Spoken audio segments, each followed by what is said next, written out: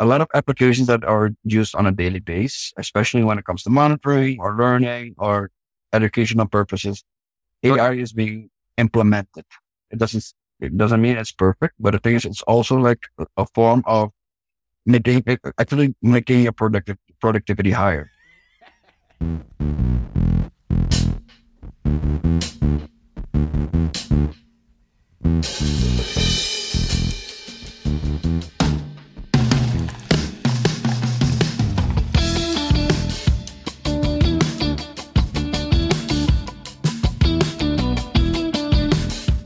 Good evening, good morning, good afternoon, wherever you are in the world or virtual world. We are going to talk about AI today. I'm your host, Diego, together with my host, Jean-Luc. Jean-Luc, how are you doing? I'm doing great. I had an amazing strategic session today.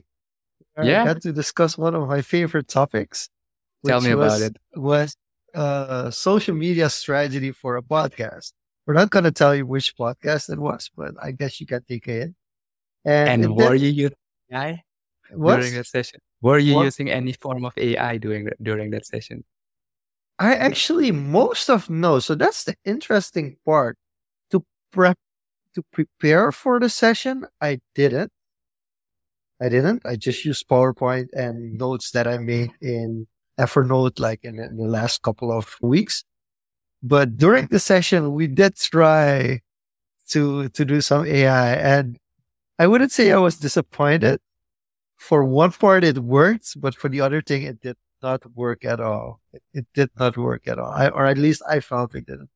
It still was better to creatively do it with your own brain, right? To put it into AI. So I think that's a good introduction and segue into today's topic, right? Yeah, indeed. And so who's going to be joining us in this fun conversation? So I posted I think it was yesterday, about Google Bard being publicly available for everyone in the world. And I was discussing it, and Antoine Myers jumped in and was like, hey, we should actually talk about this. And I was like, hey, we can definitely do that on tomorrow's episode of Social Confoes. So why not bring some guests in? And then he said, like, you should probably consider someone else as well. And both Iwan and Antoine are two people that actually I think we've both known for a very long time. They're both in the tech space and in, I think, different functions, but they will tell us as well. I personally know one as a photographer and the other as a developer. And I think it will be fun to see how they approach AI also from a technician perspective, because these are two people who are very familiar and very known in the IT space in Suriname. They're not only known, but they've also organized and competed in several events. And if I remember correctly, also won a hackathon or two as well. And I think it would be a great pleasure to have in the building today Antoine Myers and Iwan Francanta. Welcome, guys. How are you going? Did I remember correctly that there's also some participating in hackathons involved, or was it mainly organizing? That's correct. So, yeah, sorry. I think Iwan has been the first one that actually started with the IT core. And yeah, basically he was one of the people that coached me when I was starting with my first project or with my first hackathon. And he was actually my coach in this case. And he actually helped me a lot also. I actually learned a lot that day. It was a 24-hour event. And we ended up third place. So we actually did a good job. For the people who are less familiar with what a hackathon is, Iwan, can you kind of introduce people to that topic as well? Well, a hackathon is basically a competition, a code competition. You have 24 hours to make a program. You develop a program. You get a team at the front. We have to make something for education, for example, and you have to use these and these and these technologies. And then the teams have 24 hours to create something and present it. And after the hackathon, presenting it, a winner is chosen. I think the first hackathon was maybe 10 years ago, probably now, 9 years ago, something like that, if I remember correctly. So this August from what is I 10 heard, years. Iwan, yeah. All right. So Iwan coached Antoine. So if you compare it now, look at how technology has evolved. Look at how programming has evolved. Look at how the hardware and technology in general has changed. And with the introduction of the AI tool now available to people, and you compare that to what you guys did at the first hackathon 10 years ago, how different would it be if you had access to these tools? Iwan. Access to Yeah, go. AI as the way it is now, it can help you a lot. Yes, it can help you a lot, but it's still in its infancy. So while it can help you a lot, it can also bring you to the wrong direction. AI So knows a lot. You can do a lot with AI, but it's still a computer that makes a lot of mistakes because it's in its infancy. It still makes a lot of mistakes. So it's not like you just ask it to code something and you copy paste it to your environment and voila, it works. No, as a human, you still have to look into it. So if you can use AI correctly, you can win the hackathon. If you don't know how to use it correctly, you'll definitely lose it. yeah. So Antoine, if you had access to one of the tools you have today, what's something you hit your head against the wall at that might have maybe gotten you to first place if you had the AI tools? So in this case, my role was basically project management. So I had to follow the whole process. Okay. That part needs to be fixed. That part needs to be fixed. Like the database needs to be built. The front end needs to be built. The back end needs to be built. So I actually had to follow the whole process and actually got my team to actually set it up. And with the whole situation we're at right now, I think we would have added it easier. I'm quoting this because you would actually find a lot of snippets, a lot of code that you could actually use at that moment, like as a begin structure. But if you're not familiar with the code, or like ChatGPT said, okay, this is the whole code that you can use to build up the app. But if you don't understand like 50% of it, you're screwed. So you still need to understand. Basically, you actually need the basic knowledge to actually understand what's happening. Also, you still need to research what the code is implementing. In our experience, the ChatGPT in this case, for example, does give you like comments of, okay, like this code does this part, or this code does this part. But when you have to implement it in a production environment or a test environment, you still need to test it out if it works for you. And from there, you start building it more. But it helps you with the structure. It does help you with the structure. So from a project management perspective, you could have said like, hey, what do I need to do in a hackathon from hour this to hour this as a project manager? And it would at least roll up something. What's it called again? Help me out again. This is what the process again. How you call that again?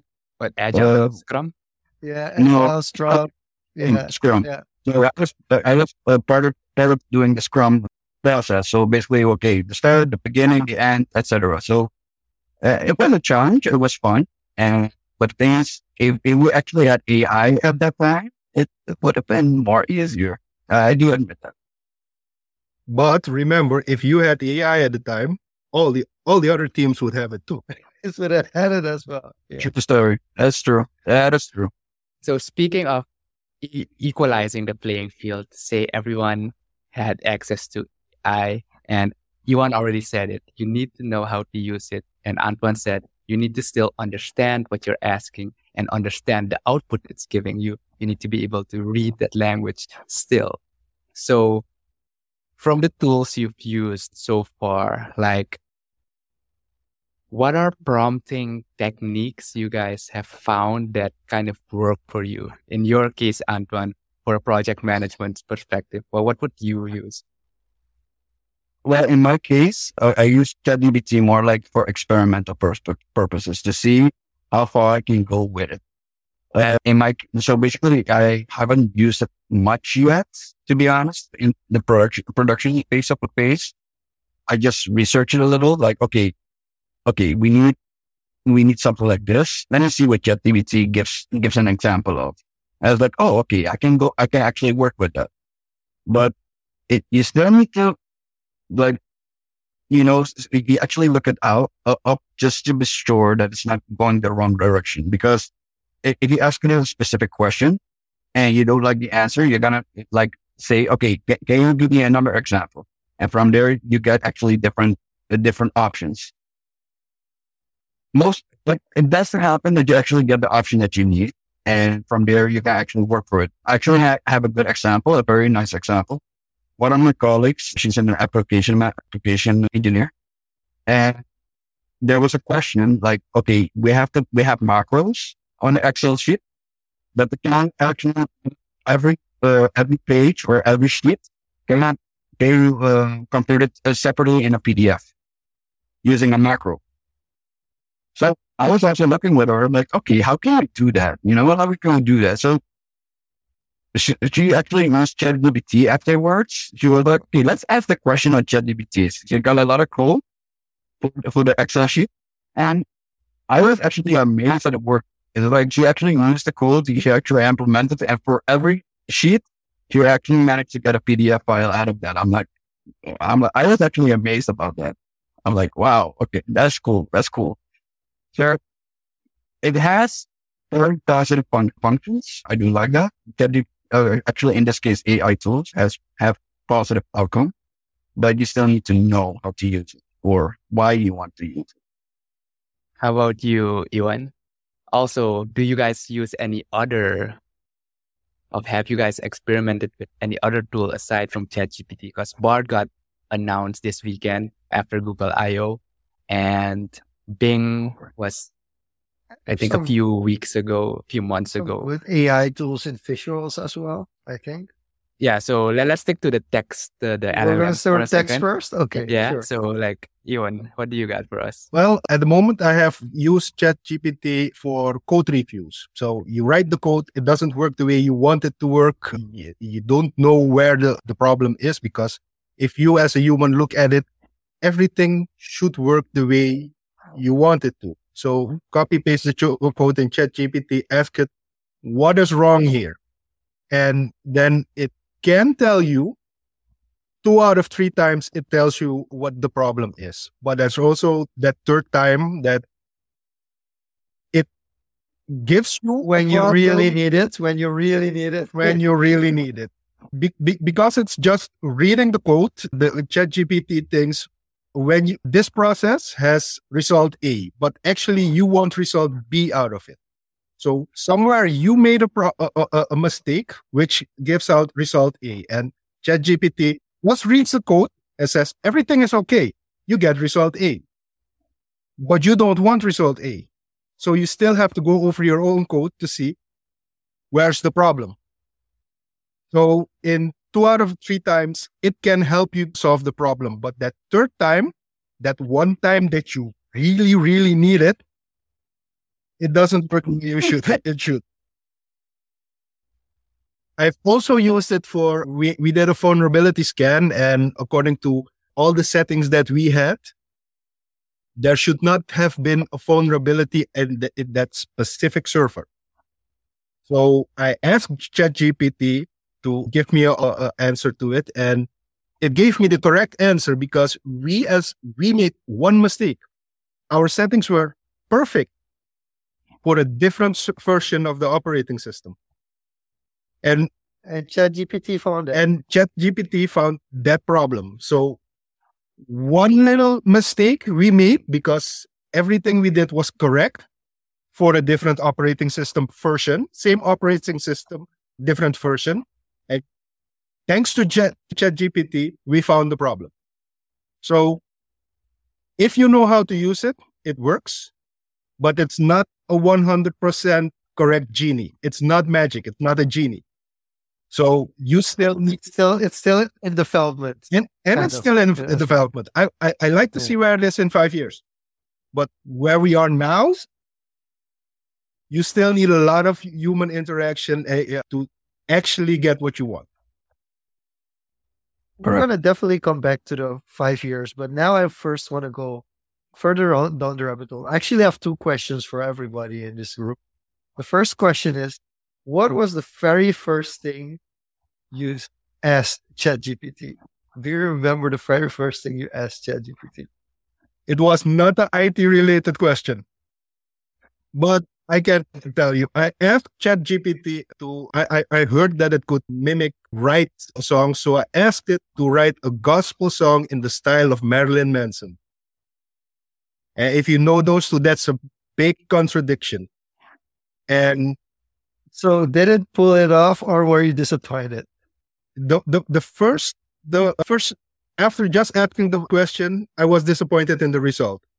Then I asked a follow-up question, saying it, I meant in the style of Marilyn Manson. That result, that was genius. So going over the information that ChatGPT has from the internet can do a lot, but you do have to ask follow-up questions to get the exact thing you want to have. In my case, actually, that's actually funny. Actually, asking the related question, I actually to see how it would respond. To ask, how do you make a backup using Cisco? With Cisco switches in this case, and I was like, okay, let's see what it does. So actually, I got the result before I actually started this meeting. I actually asked the same question to Bart, and I didn't like that. I didn't like the answer because ChatGPT was way closer on the practical form. But that was more or less, we're going to use the most advanced switches that we have, or we're going to use that code or that configuration. So, but the thing is, ChatGPT in this case was closer with how to make like a backup of a Cisco switch. But to follow up on like what I was said, I actually have to ask ChatGPT to write me a rock song with specific words. I started with Dutch. I was like, I like it. Then I said, translate it to English. He translated the whole passage. And you have to find part. And you have the answer there. I asked him, would translate to San Antonio. Now I have to down. It scared me so much. And it's Just know. okay. Translated. Just know a little bit. Oh my gosh. My mouth was playing at that moment. I'm like, okay, that is a song right there. You're like, okay, who I'm going to tag in this song? Well, I was actually amazed. So we're gonna swap to creative uses in a bit, but to answer your You question, asked the Jean-Luc, question first. Yeah, I have, and to answer your I'll ask question. one more. Yeah. I don't quite remember what exactly was, but thinking back, it was either one in economics question, because I was busy doing some research, or two, I was also busy with a creative project and I asked it to write a script or modify the script with scenes and everything. So it broke it down into actual time breakdown scenes, which camera lenses to use, what the actors or narrator should say. So it broke it down with just a short premise. So in creative writing, you could go many directions, but the exact first thing I don't quite remember because I've used it quite a bit now, and it was just to experiment. Mine is really, it's a bit tacky. But I asked it, what does it mean if you say that a person is ineffable? So that was really like very straightforward towards something that I just wanted to know how it would respond as well. But I stayed within like prompts. But here's the thing, I used it for songs as well, and I haven't been satisfied with songs. Maybe my prompts are not as good as you guys. Maybe I'm asking it a little bit too much and it doesn't have the context, because that's also what you need to worry about. But then my second question, because this has a little bit of context as well, what is the funniest thing or the most personal thing you asked ChatGPT? I'll give an example. I asked something in the lines of, what would be an appropriate outfit to wear to our company dinner tomorrow? We have this amount of employees, have a dinner at such a restaurant. I'm male. I had to clarify that because otherwise it would be like, if you're male, if you're female, and so on. So I kind of give it a little bit of scope, and it gave a very good answer. The only thing it didn't take into account is that we live in tropical climate. So I had to explain like, hey, a blazer, are you sure about that? We live in Suriname, so the weather is True. it's a little bit hot. So, and then it kind of corrected the answer after that. But that was kind of my most personal question that I asked. What's my, do I have a personal question? Or did I? So basically, what I do with AI, it just to make fun with it. It's like, for example, when I first got an Alexa, I also, during COVID time, oh my God, there was such a time you were not stupid shit. You literally did things, very stupid things. So in this case, I was like working at home, working thugs, and my Alexa was right there. It literally started with a few words, and then I literally had a 30-minute conversation with Alexa. Asking, like, literally having a conversation with Alexa at that point. I'm like, okay, what do you like? Okay, what? She's talking right now. Alexa. Okay. Oh, that's perfect. That's perfect. So when we actually had a conversation with it, I'm not gonna say the name right now. Okay. And but the thing is, that's me. I actually develop also like how does it respond? And it's also with ChatGPT. I actually asked like, okay, ChatGPT, do you like me? It was like, yes, I really like you. You know, very empowering customer to me. I really love to learn from you. I'm like, okay, yeah, sure. So that was one question that you play with, like just to see how it would react. Interesting. I'm going to get back to that in a second after the two others gave their side of the story. Well, for me, the most personal question I actually asked that is I'm currently going through a journey of weight loss. So I asked it how long would it take to lose 30 kilos in a healthy way? And the answer I got was surprisingly correct. So it will take me a while, and according to my coach, my nutrition coach, and GPT, it was surprisingly correct. But that's the most personal question I asked. And on a daily basis, what's today's dad joke?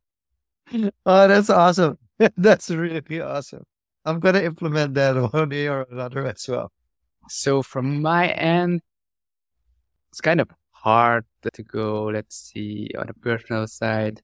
I did ask it for a workout regimen just to compare notes, so to speak. And other things were mostly like, help me write an email for specific guest, or example, help me write a vision or a mission statement for the strategic session that I'm heading into. So it has been very like companion-like. So as soon as something pops up that I can't write immediately, I go to it to give me ideas or suggestions and bounce off of that. And mostly the other side is when I do research. So I just don't open only ChatGPT. So I use Poe.com, and that has another language model as well. So then I compare notes. I ask them the same prompts and see what they gave, how elaborate they went into. I had access to GPT-4 limited for a while as well, which is way more elaborate than the basic ChatGPT is right now. And I also tested it on Bing a while. That is very more succinct and short answers. So I thought I would use it more, but I kind of bounce off of Bing. I default to Poe right now, so that's mostly ChatGPT powered. And I tried Bart yesterday, and yeah, they still have a lot of work to do to make it sound very natural and kind of also more, I wouldn't say factual, but yeah, more believable. So here's the thing. So that's why it came up. That's why also we're having this conversation. I found personally that Bart was more agreeable than ChatGPT. For instance, I would ask the same question, and Bart would be like, yes, I agree, but also consider this and this and this, where ChatGPT would be like, hey, it's an interesting comparison. These are the reasons why I don't agree, but actually I agree with this statement. So that was really interesting to see how much more agreeable Bart was than ChatGPT. And guys, you're getting a quick shout out from Farley as well. And the question I have for you guys is you've compared notes as well, or you've compared different AI tools as well. What do you feel? At what stage are we now? And where do you see that we still have a lot of room improvement when it comes to these kind of tools? I've compared the three of them, Bing AI, ChatGPT, and Bart. Bart has a long way to go. Bart is good as a tool for searching stuff. Get it. Where can I find the information of yada yada yada? I agree. It's an enhanced search. It's an enhanced Google search. Exactly. It's Google search with AI backend, but it's still Google search. ChatGPT is more of it looks more creative. It will really reach through the structure. And Bing is a little bit between those two. It is still a search engine, but it has more AI in it. For example, you can ask Bing, strange example, make a meal plan for the next 3 days with these ingredients. Bing can give you a meal plan, including link. Bart doesn't know what to do with that. And ChatGPT gives you a generic meal plan. So they are still three completely different tools on completely different stages in their development. And at the moment, it looks like ChatGPT is the first one in the development. Ironically, with limited information. The information of ChatGPT is kept at, I believe it was September 2021. Yeah. And anything new, it just says like, hey, I'm sorry, I don't have that information yet. Exactly. Yeah. In the previous version, when it was kept at, I think it was 2020, if you asked it who was the president of Suriname, you got the wrong answer. You got the previous president. It doesn't know our current president. Now it does. But Google Bard it's a search engine. It has access to its complete Google library. So it can give you the most accurate information, but it doesn't process the information in a friendlier way, so to speak. So in my perception with Bing AI, I still have to play with that basically because personally, I never liked Bing. Just the concept of Bing, I never liked that. Hey, you're probably not alone in that statement. So it's like I imagined before the meeting, I actually played with Bard because that Bard is particularly new. They're still fresh out of the egg, basically. So like I said, I actually asked it like one or two questions and it came out like very robotic. It's like, okay, you're used to our environment, our engine. So basically we're talking about Google. Google is basically always been a search engine. It's always been used as a search engine. So it will also respond as a search engine. Like, oh, you want that answer? Here's your answer. ChatGPT is more like, okay, I like what you're asking. Let me think about it. Let me give it a few seconds. And then it actually gives actually more information. I'm not saying that the information is reliable, but you actually give that information and it's like, okay, I like what you think. And Sean, like you said, like, when it comes to the prompt, it's like, when you ask a specific question and you don't like it, you can actually check it or change the question in a way that is still the same thing that you're asking, but in a different context. And then you get a very different answer, a very, very different answer. So right now, it's like I said, in my case, the Bard is still in development, like very, very much in development. GPT actually maybe like last month, I think they went to the 10 billion course. So they actually, the search goes faster. ChatGPT 4, if I'm not mistaken. So, but actually, they actually try to upgrade every time. The information that they actually try to get that information and actually make data out of that. So that's why ChatGPT is in this case still number one. But again, it's still also in a learning process. So not every information that you get is reliable. You still need to do your own research just to be sure that that it's actually what you want. Yeah, you have to be able to recognize, I guess, that as well. Yes. Because I had several cases with that as well, where I was like, I think I ask once a week at least.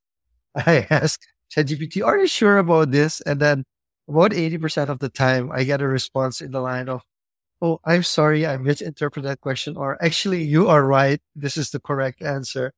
And then you're like, okay, I can't fully rely on the answers. Like Iwan said, it's like they have the information until 2021. So like really using it for hype things and things that are very current. It's just not an option. And it's also kept off. There's kind of like norms and values included in ChatGPT, which is not concluded from an AI perspective. Humans put it in there. So with our previous president and previous presidents of the US, for instance, if you would ask it to write an admirable poem about this person, it will say like, hey, we're not allowed to do that for these and these and these True. reasons. True. And of course you can trick it. But I asked Google Bard that question about a former president of Suriname. And boy, did Bart write a poem that was exceptional that you're like, oh wow, I never thought of that It was more objective.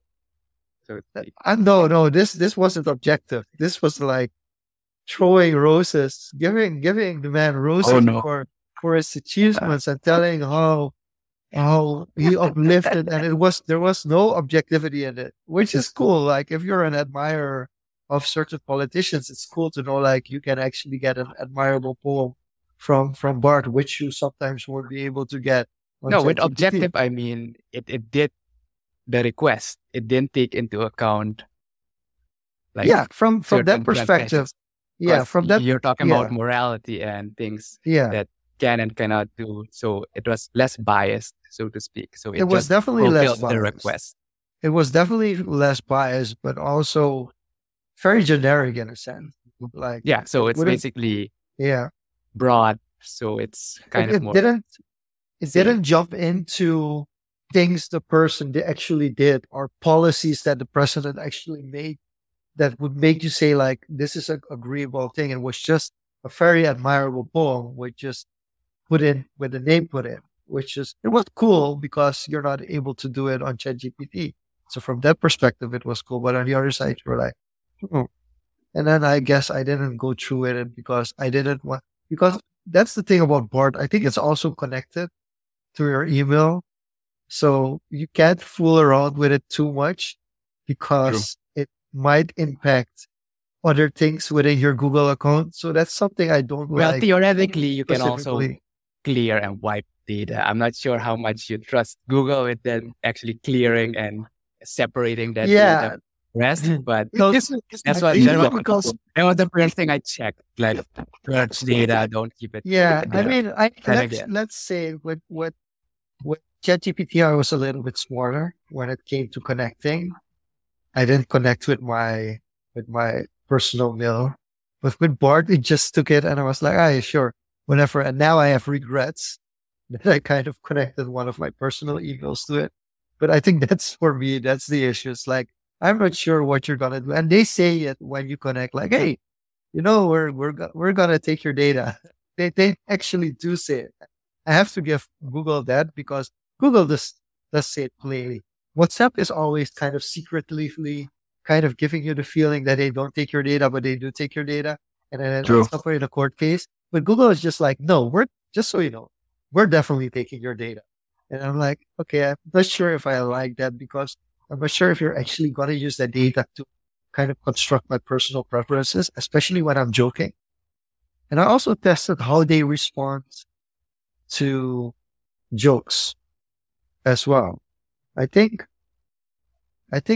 ChatGPT responded better and funnier with a little bit more humor to my jokes than Bard did. So that's where I also give a plus to ChatGPT. ChatGPT definitely has a little bit of humor in it as well. I agree. But both of them, they're not doing any dark jokes. No. So before we go into Farley's comment, why don't you read it while I formulate this next question? Before we go into that, have you guys seen any fallacies or productivity traps that people have fallen into, or on the other side of the spectrum, ways they have improved the way they did their work. So, for example, I recently saw on my Facebook. So, I think I'm from Atheneum, Freya Atheneum, and I saw my teachers actually posting about ChatGPT that they had a teacher meeting discussing how to implement it in their lessons and how to like go through the different types of fallacies that you can fall into and how to actually teach the kids how to use it. So True. learning to use the tool and not falling into the trap. So they are still experts at their craft, but kind of instead of the students blindly using the tool and they're going to use it either way, Yes. why not accept it, explore it, learn from it, and see how you can adapt it and make it complement the way you teach in that sense. So I'm curious to what the results is going to be the next year, the next academic year. But that's something I saw. So have you guys seen any fallacies or ways that people have used it in or around your work? What people you work with? Not really. We're at the IT department. We all have looked at it, but nobody really wants to come forward and say, I'm actually using it. So I'm not sure if they are.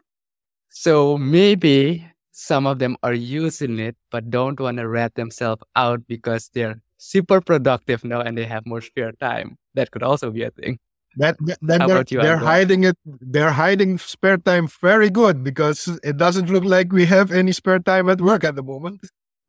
I don't think it gives you more spare time though. I really don't. Well, in my case, I actually can see if somebody is using ChatGPT because I'm part of I'm actually the network engineer for the company, and so one of my responsibilities is to actually monitor the traffic, the security side of things, et cetera, et cetera. So I actually had a case, I think a few weeks ago, I think. It's also a friend of mine, but she started to work for one of the renters there. And she also like asked me like in private, hey, did you grab ChatGPT? Because I'm going to use it. I'm like, let me check just in case. So I actually saw all the traffic of ChatGPT that you were using. I'm like, no, it's not blocked. It's most definitely not blocked. So to actually answer the question, ChatGPT right now actually has different conversations. In this case, non-IT related or IT. Actually, IT people actually already use ChatGPT for experimental courses, for solutions, etc. But I actually had a few of those moments, or actually those conversations that when I was like, do you use ChatGPT? Have you actually tried it out? Because they were having a problem. I'm like, did you use it? I'm like, what is ChatGPT? What are you talking about? So I actually had to explain to them, like, what is ChatGPT? And they were like, oh, you can do that? I didn't realize that. And I actually had a few of those encounters because a lot of people still don't know what ChatGPT is. They heard about it. Some of them heard about it, but never actually looking for more information, like what does it do or how can you work with it and kind of stuff. But when you actually show them, give them some time to make an account, let it work with you. I'm like, okay, it's interesting. But for them, it's more like in playful mode to work with it. But for people, it's like in this case, for the IT side of things, we actually do use it more for solution purposes. So it really, you actually have to look at what is the need of the person in that case. It's like, what Yeah, if it's generic, it's easier. Yeah. Do they just want to play with it just to see how it works? Or do you actually want to use it for your productivity? So it really weighs on how the person thinks. So from a student perspective, right? Because you're talking about students and high school students in this case, as a former lecturer at a college level, I would advise students to be really careful with it. Because I'm going to give an example. I actually, when I was still lecturing, about every year, I had to go to the exam committee because there were cases of fraud. And these aren't big cases of fraud. Sometimes they were. Sometimes people would copy their papers directly from somebody else and they didn't really even put in effort to hide it. So like front to back, everything was the same, even the same letter type, like not changing anything at all. Then I'm like, come on, seriously, at least put effort into it. In some cases, it was just one small part of a small question. And that's really easy to recognize for teachers or lecturers because you have a certain writing style. And if you have a paper and you have a certain writing style that they recognize and the writing style changes completely, it's like a 180 turn and the writing style goes into this generic writing style, it's kind of easy to find out. So for me, for instance, I found an answer and I looked at it and I was like, let me Google this. And yes, it was the second sentence of the Wikipedia page for that specific product. So then I'm just like, hey, come on, do a little bit more. And that's without using the tools that lecturers have for plagiarism as well. So plagiarism is already one of the biggest issues that we have. And especially when it comes to these kind of tools that Gen Z are already kind of jumping into and understanding, wherein older teachers aren't. So it's easy to think like, I'm going to be able to trick my teacher or my lecturer. Often what these students don't know, there's also a correction model. And that correction model is made by, so if the teacher would also use ChatGPT for their correction model, yes, then you would get away with ChatGPT or any AI because it will fit in the generic stuff, the same generic stuff that the lecturer found. Agree. And if you would actually have the teacher who makes correction model and you're going to use ChatGPT, the teacher's or the lecturer's going to be like, hey, these are differences. And if they know what the differences are, they're going to research it and they're actually going to find it. And is ChatGPT considered plagiarism? In an academic sense, I think it will be. I definitely think it will be. Yeah.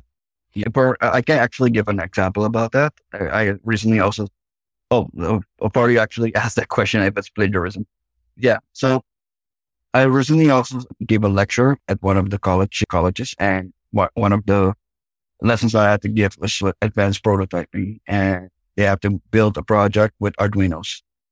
I specifically, I actually didn't tell them anything about if you can use ChatGPT. There was a reason for that. One or two students actually knew about it, but I told them, don't use it. There's a reason. Two students, or actually one group actually had a specific product. And for my curiosity, I was like, you know what? Let me ask ChatGPT on writing that code on that specific project. And do not learn all the code that I needed to build that project. So basically they were done in 2 seconds. Mm-hmm. But the real question is, did they learn anything? Exactly. So, and the thing is, so I was like, don't use it. If you know about it, fine, you can play with it. Programming in general is basically still taking snippets from different places and build it up together. But the concept is still, you need to understand what you're doing. If you don't understand what you're doing, it doesn't really have any function. So, and that was the problem with ChatGPT. It really gives you all the information that you need, but you didn't learn anything. Like, what? If I actually ask you about that, like, what did you write here? They're like, and that's why I did not introduce them to it, because I actually want to see that you actually took effort to actually building the product and actually understood why did you build the product. So that is one, and like partly also asked in the meeting, is I can be used as plagiarism. Because that's also one of the challenges right now in Holland. They actually have to build a separate application or a separate software that actually scans documents to see if the file has been plagiarized. It's like they actually have to see if the file actually was made, or the old documentation, like for 50 pages, if it actually was made by ChatGPT. And that's where we're at right now. Students are smart, but they think they're smart. That's the difference, because there's still a lot of things that you can actually see at the document that you're like, did you really write this? Is this really yours? And you actually can test them very easily with that. Like, okay, what did you write on page 2, for example? And right there, they can break. So yes, it's very easy to make fake document. Well, using it in education, I think if you know how to use the tool, okay. But like we said in the beginning, you cannot ask ChatGPT, build this app for me and just copy paste it and it works. You need to be able to review the code ChatGPT spit out for you. If you do not know the code, it's not going to have the same result. You need to know the code. You need to learn how to code. You need to learn how to program before you can use the tool that can help you with programming. It's a tool to help you. It's not the thing that can do it. It's not the shortcut. So using it as a student, if you know how it can help you, okay, but it should not do your work. Or else, the result is not going to be the result you want. And you don't learn anything from it. Sure. If you know your subject, then you can spot the mistakes ChatGPT makes when you review it when it helps you. True. If you don't know the subject, you just copy paste it. Then you can ask it about. I'm going to give extreme examples. You can ask it something about Gandhi, and it gives you something about Hitler, but you don't know.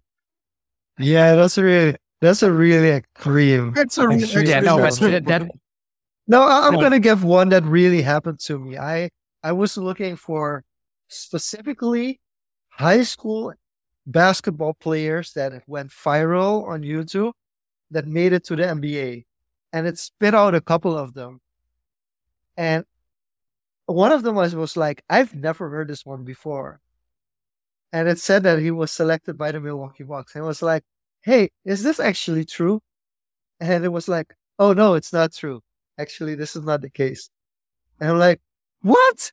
You just gave me a fake answer. Just looked like it was all perfect. And only when I asked you, like, is this true? You went like, oops, no, sorry, made a mistake. My bad. Still learning. No, Ewan makes a good point there. It's you need to master your craft to a certain degree before actually using it, because it shouldn't become a dependency, as Farley put it. It should be a complementary tool to help you optimize your work or whatever you're doing. And on the subject of conspiracy, maybe it's deliberately that they throw in some false information in there. That's also possible. So we don't know on which data it has been They go to trained. the deleted section of, they go to Wiki Deletes just to get some Yeah, fake because- Wikipedia articles. Yeah, because into the result. it's just scraped data, right? Exactly. And it's the how ChatGPT works. It's kind of predicting what would be logical to put after the next word, so it becomes a natural language Correct. model.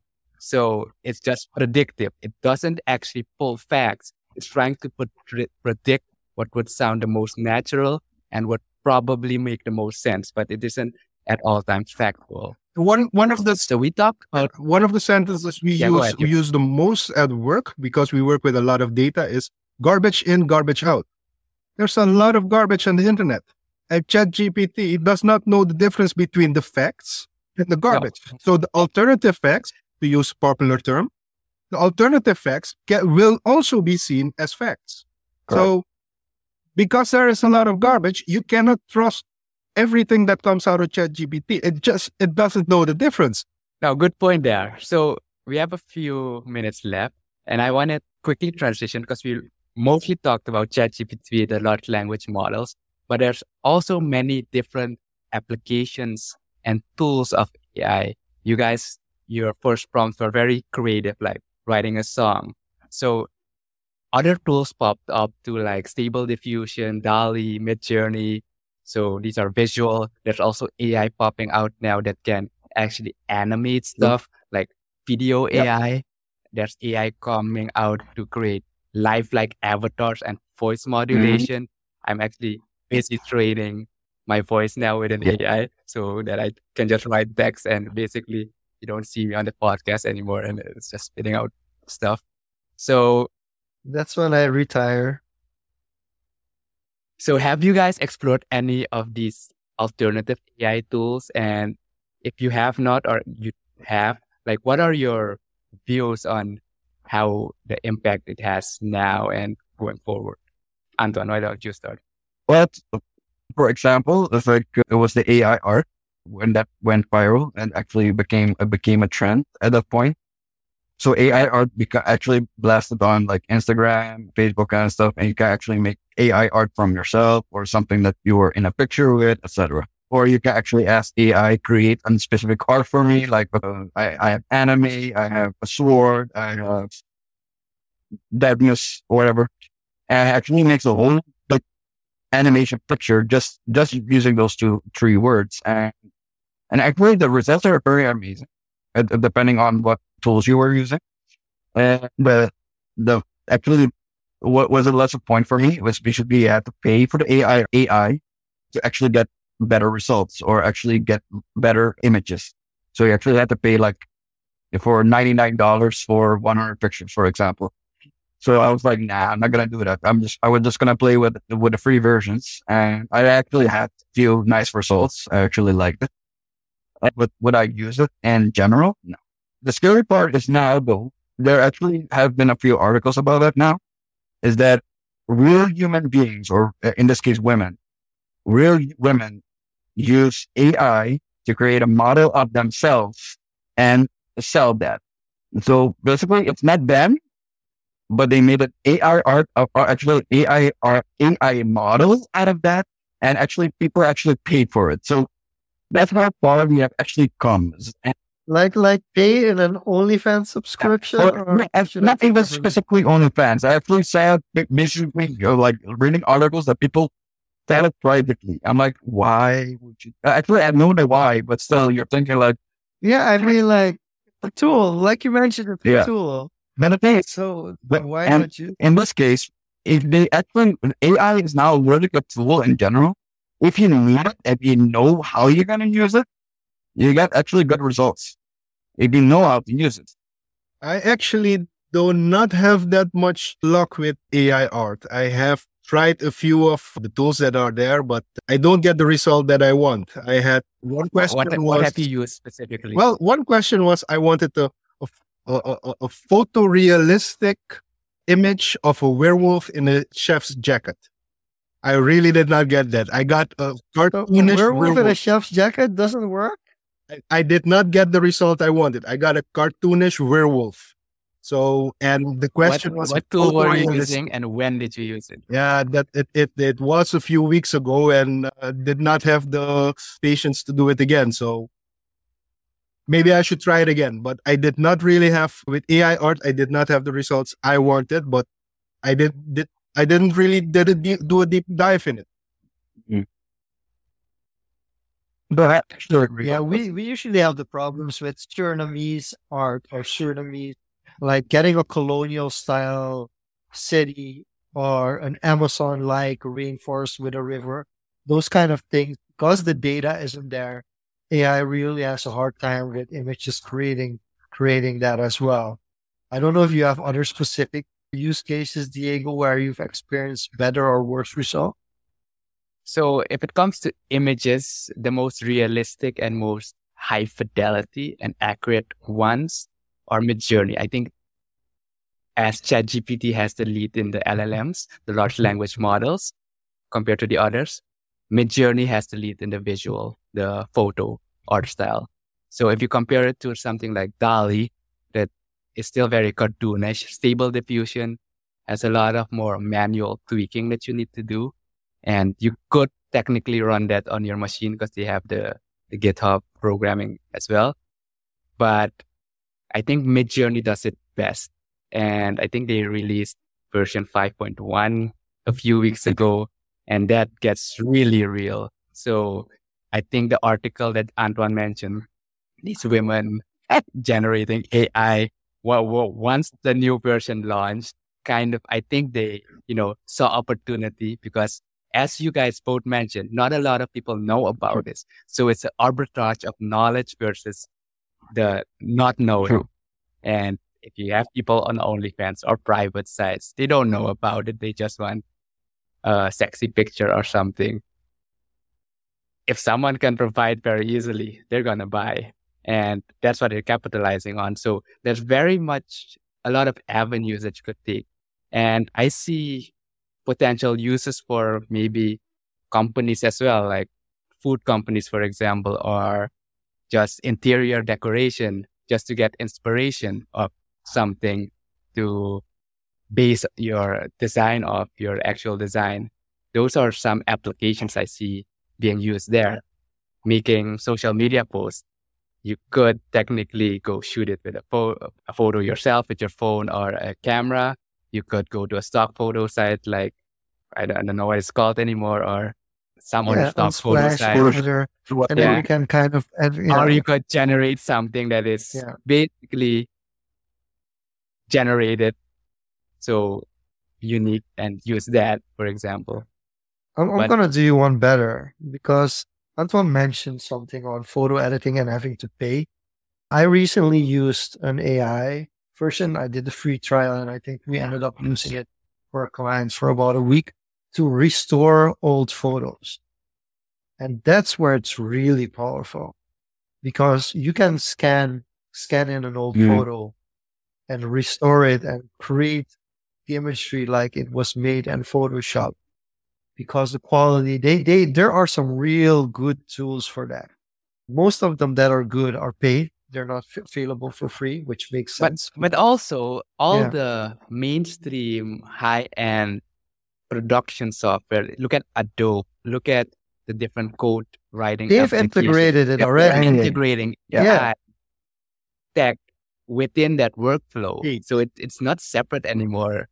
So It's just that the already is main difference I feel like between those tools and the AI tools is like with those tools, you have to know exactly what settings you have to Correct. use to be able to Correct. replicate an AI generated image. Whereas now it's with a click of 2 buttons. Basically, it's like, okay, make this one like this, this, and this. Yeah. And then you realize what they use as well.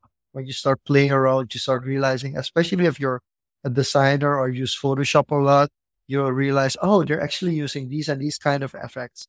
The only AI thing there is that is they're just automating like all those edits in a way that it works for almost all the pictures, which is Yeah, so actually to elaborate on that, so like right now we actually have the main focus on ChatGPT, for example, or BART. But the thing is, if you look at it in a broader scale, a lot of tools are implementing AI now as AI learning engines. So basically, things that you can use, like for example, like you said, like Adobe, a lot of applications that are used on a daily basis, especially when it comes to monitoring or learning or educational purposes, AI is being implemented. It doesn't mean it's perfect, but the thing is, it's also like a form of making your productivity higher. So it actually helps you. It gives you a little nudge, like, okay, what you can do and what you did for 30 minutes, you can do it now for 10 minutes, for example. So it also looks at what can you do faster and more efficiently. So AI is still a learning process, and AI is still coming in different forms. So you can't stop it anymore. I think that's a great way to say it. You can't stop it anymore, so you better learn it. For me, it's been like that. I think for me, to go full circle, the reason I put out the post is because I looked at the difference between Google search and Google BART. And Google search 23 years ago was kind of like the revelation that our generation used. Like all of a sudden, we didn't have to go into encyclopedia and these big books like the encyclopedia. Yeah. Sorry, I can't get my words straight. But we had to get everything out of books. Encyclopedia. Yeah. And we had to get all these things outside of to like in books. Like when I was 6, 7 years old, we had to find like the definitions of words in books. And now all of a sudden Wikipedia came along. We were able to do to Google search. We were able to search for things quicker. Yeah. And we had an opinion quicker, which is this case now as well. We can get information easier. And unfortunately, we also will have opinions quicker. So that's where we're at. And I think that's also one of the things that we have to remember is when we use it, that these are really tools and these aren't shortcuts to life. I think that's the main message that was being brought here today. So Diego, I feel we can close off this episode with a very happy feel. And we have a new outro. So I'm not sure if you're ready to present that to us. We had a strategic session today, so we're doing the outro a little bit differently. Just first of all, thank you so much for joining into the conversation and giving us so much insight. It was a really fun episode for us to talk about using AI in real life situations. If you're watching this, thank you for tuning in as well. If you're listening to the replay, the same. And please subscribe to Diego Amarali's YouTube channel, where you'll be able to find all the video recordings of Social Confoes, or check out the website or Spotify, where we release episodes every month, 4 episodes each month. And of course, we'll be back next week, same place, same time, with a brand new episode of Social Confoes. Yeah, man. Anything to add, Diego? No, that was perfect. We need to pre-record it and put it in the outro reel. And use AI with your voice, I guess. No, just kidding. Hey, No, guys, thank you so much for 21 joining was us. awesome. For everybody, take care. Hang out for a bit And, after this. we'll but- see you guys soon. Was a Yeah. pleasure. Yes, sir. Bye bye.